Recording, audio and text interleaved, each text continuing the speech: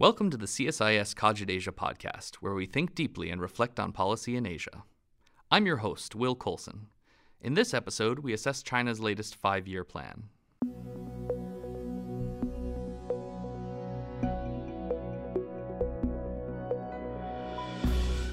For the People's Republic of China, historically, no document has reflected the legacy of its Soviet-style economic planning and Marxist-Leninist system than the release every 5 years of a new, comprehensive blueprint for social, economic, and political priorities. In late March of this year, the Chinese leadership released China's 13th 5-year plan. President Xi Jinping and other leaders have worked on the latest plan for more than 2 years. These days, the plan provides more of a strategic vision than the micromanagement of specific resources in Chairman Mao's time. Still, this 5-year plan has key implications for the Chinese Communist Party's efforts to simultaneously move China towards a more market-driven economy while ensuring the party's continued legitimacy by improving the quality of life for the Chinese people. My colleague Jeffrey Bean sat down with Dr. Scott Kennedy of the CSIS Freeman Chair in China Studies to break down the elements of the plan and discuss findings from a new CSIS study, Perfecting China, Incorporated. Here's their discussion. Hello, my name is Jeff Bean, editor of the CSIS Asia Policy blog, Cogit Asia, and producer of the Cogit Asia podcast. My guest today is Dr. Scott Kennedy, Deputy Director of the Freeman Chair in China Studies and Director of the Project on Chinese Business and Political Economy at CSIS. Scott, thanks for joining us. Happy to be here. Scott, the Chinese Communist Party leadership released the newest and latest and greatest 13th 5-year plan in late March, although key factors of the plan have been described on a couple occasions. Prior to that, this is sort of the formal release, but it went relatively under the radar. Now, I want to get into the substance of this in a moment, but first I want to take a step back and talk a little bit about what is a 5-year plan for China and what is its role in China's economic, political, and social planning. Sure. That's a great question to begin with, because it would seem weird that any country on the planet today would have 5-year plans, and certainly even after almost 40 years of market reform, that China still has these plans seems a little bit odd. Nevertheless, it does use plans, these 5-year plans, as a way to conduct a strategic review, top to bottom, of economic and social policy. In the past, during the central planning era, these 5-year plans were very detailed instructions on what should be produced and where and by whom. Since the reform era, they've become more like indicative plans where goals have been set. And in the last 3 plans, the focus has moved beyond just economic issues, but a broad variety of social issues as well. So this is the Chinese effort at navel gazing to do a self-analysis and put forward their vision for where they want to go in the future. Why is that important for a country as large and multifaceted as China? We tend to think of the Chinese as planners, people with strategic vision, people who don't act in an ad hoc way. And of course, many times you have to respond to the moment, and policy isn't necessarily the product of a long-term thinking and strategizing. When you're trying to move from poor to wealthy, from undeveloped to developed, and have a much larger role in the global economy, you can't do that simply by making it up as you go on the fly, even though there's some amount of that. And China's political system is organized in a way in which local officials and ministries need clear signals from the top to determine what their priorities are, how their work is measured. The 5-year plan is the ultimate guidance document to them, to give them instructions and to measure their performance. For a country like China, where policy planning can at times be opaque, particularly for those on the outside watching China, how is the 13th 5-year plan process that you and Chris Johnson have analyzed, how does it offer a window into sort of governance in China? It's a fascinating process. I should say that this window is covered with dirt, grease. China has a very non-transparent policy process. So to get an understanding on how the plan was put together required a lot of interviewing, a lot of reading of different documents, reports, publications that are in China to try and piece things together. And we still can't say that we have the definitive analysis on exactly every step, but largely speaking, there's sort of I think we can say there's three things that you can say about the planning process. The first is that it's very long. It's 2 to 2.5 years in length, beginning with a review of the previous plan's targets and whether they were reached, and if not, why. Then a bunch of research projects on current issues, and then the drafting of a summary proposal and the plan itself, and then passage by China's National People's Congress. So the first thing is that it's very long to go through all those steps. The second thing that's important is this is a whole of government approach to putting together a strategic plan. Everybody in the system is involved, and they rely more and more on experts for analysis and ideas on specific aspects of the economy and social policy. But the third aspect of this, which is really interesting, is that at the end of the day, this is still a political process, and it reflects China's current political dynamics, in which the Communist Party have a more direct role in day-to-day affairs of governing the country, and a lot of authority is in the hands of Xi Jinping. And Xi Jinping and the people around him had the biggest impact on the substance of this plan and how it's going to be interpreted and implemented.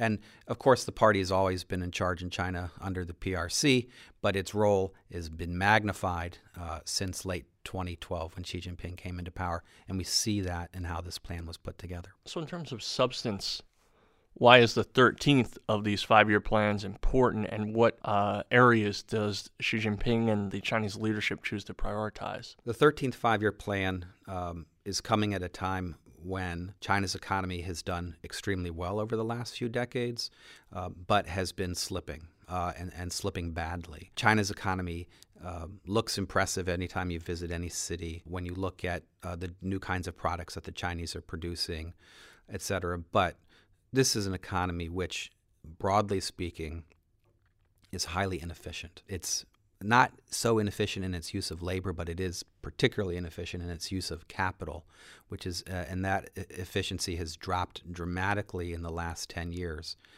And so in order for China to get to the next level, to become what the Chinese would like to achieve, which is a moderately prosperous society, basically per capita income, somewhere between over 10,000 per year for everybody, very limited poverty, where China goes from not simply being an assembler and manufacturer, but much higher up in the value-added chain across technologies, to much lower pollution and a stronger social safety net. The Chinese need to make their economy much more efficient, and they recognize that.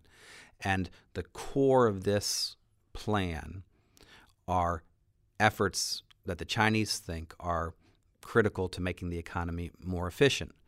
Now, for them, they've focused, I think, most of their energy in this plan on innovation. Innovation is the key word in this plan, and if you remember only one thing from this plan, remember its focus on innovation, inventing new products, modifying existing technologies for new uses, adapting international technologies for a Chinese context.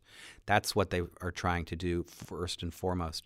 And I think that's a very important goal, and they are putting the appropriate amount of attention on it.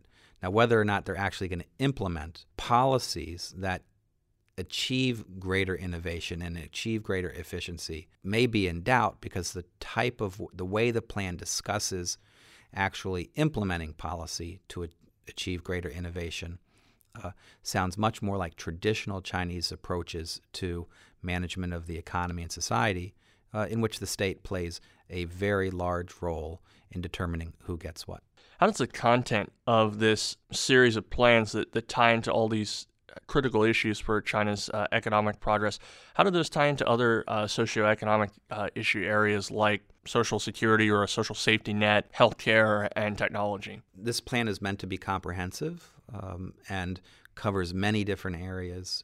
In addition to trying to make the economy much more efficient directly by focusing on higher value-added technologies and improving the efficiency of manufacturing. There's significant focus, and I think, on the environment. And I think actually if there's any part of this plan which you'd give a highest grade to, it'd be its treatment of the environment. Plans have quantitative targets. The 13th five-year plan has 33 quantitative targets. Almost half of them, 16, are related to the environment. And each of those 16 targets are mandatory targets. The government and officials must meet those targets in order for their job performance to be graded credible. So, and these targets are on every aspect of the environment, from increasing the efficiency of the use of energy, increasing the amount of coverage by forests, improving the quality of water, improving the quality of air. I think everybody is familiar with the phrase PM 2.5 in China now, which refers to the type of air particulate pollution that is so prominent. And this is the first time a national plan such as the five-year plan has included targets to reduce PM 2.5. So it's quite impressive in terms of the environment. In addition, there's a lot of attention to healthcare and the social safety net, expanding education, expanding access to quality healthcare, and to expanding pensions, et cetera, in many different areas. Now, in each of those areas, there's also a strong hand of the state still involved, but nevertheless, the substantive focus of the plan makes a lot of sense in the core areas and in these other areas like the environment and healthcare. To the extent that this 13th five-year plan is an indicator of policy direction and implementation remains to be seen, does it matter if China gets there, and how does this play into the broader issue that observers of China's economy have been watching for quite a while with respect to state control and market forces and the balance between those? Terrific question, and one of the key issues in our analysis, substantively in terms of what they want to achieve economically. This plan calls for a fundamental transformation of the economy and a rebalance away from heavy investment in export-led growth to one based on the manufacturing of products much higher in the value-added chain, much more efficient economy, much broader social safety net. That all makes extremely good sense in a fundamental rebalancing of things. The plan is much less clear in the rebalancing of the relationship between state and market in China. And by that, Chris Johnston and I mean that I think everyone's aware that there's that government intervention is widespread in China and in many ways helped China grow, even though it's also generated a bunch of problems. But overall, it's been relatively functional. Going forward, it's likely to be less functional. Government intervention, when a country is at the edge of the technology frontier and its financial system is more complex, government intervention oftentimes leads to more and more mistakes. And this plan recognizes the need to increase the use of market mechanisms in many places in the economy.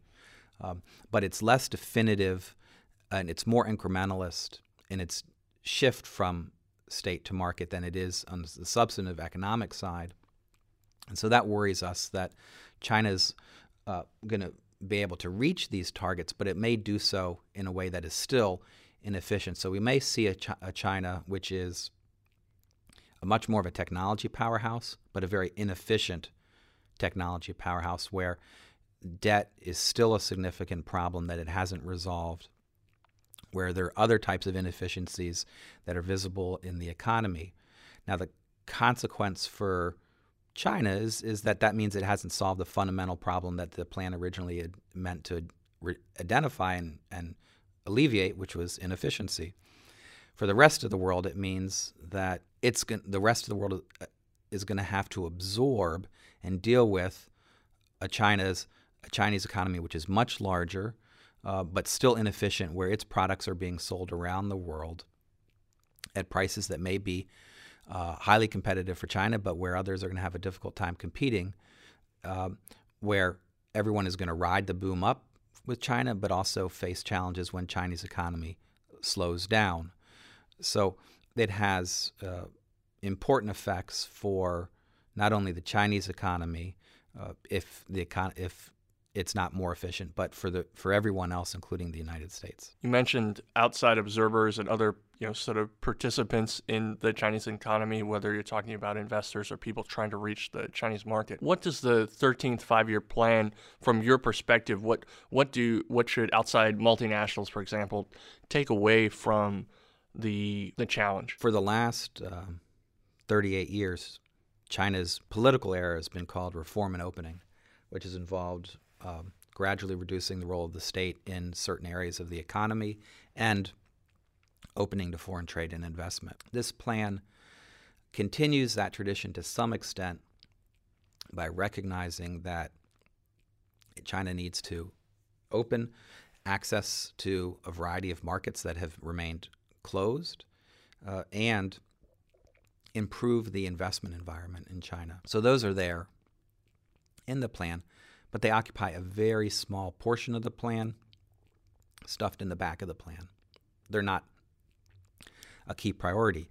The focus of the plan related to the global economy emphasizes the need to help Chinese companies export and invest abroad in areas of higher technology, which is consistent with the overall transformation of the shift in the economy that the leadership is trying to achieve. And that is all good and well for China, but it doesn't directly expand market access to the Chinese market. There are ways foreign companies can continue to benefit from China's market and from Chinese investment and trade abroad by partnering with Chinese companies, by feeding into the Chinese economic machine. But this is not a plan that is in the old style of opening China's markets to foreign goods and investment. Foreign companies are going to need, multinational companies are going to need to compete and participate and cooperate with China around the world. And dealing with China isn't about just dealing with China in China, it's about dealing with it everywhere. Scott, if folks outside want to learn more about this specific 13th five-year plan or the process through which it's put together, where would you point them? First thing is we hope that everyone's had a chance to look at our report, which is on the CSIS website. In addition, we've built a website just for the 13th five-year plan where you can go learn about the drafting process of this plan, the history of other plans, the targets of this plan, some of the regional indicators. Not only does the central government write a five-year plan, but provincial governments and local governments write five-year plans as well, and we have some of that information on our website. We have some commentary from us and from China experts around the world who give their take not just on the plan, but on the state of China's economy as well, and you can find all of that on csis.org. Scott, thanks so much for joining us. Happy to be here. Thanks. The development of the 13th five-year plan provides a fascinating window into the policymaking process in China, as well as national priorities. If you want to learn more, as Dr. Kennedy mentioned, visit 5yearplan.csis.org to see the efforts of the CSIS Ideas Lab and the Freeman Chair in China Studies to add context to the study through data visualizations, video interviews, and analysis.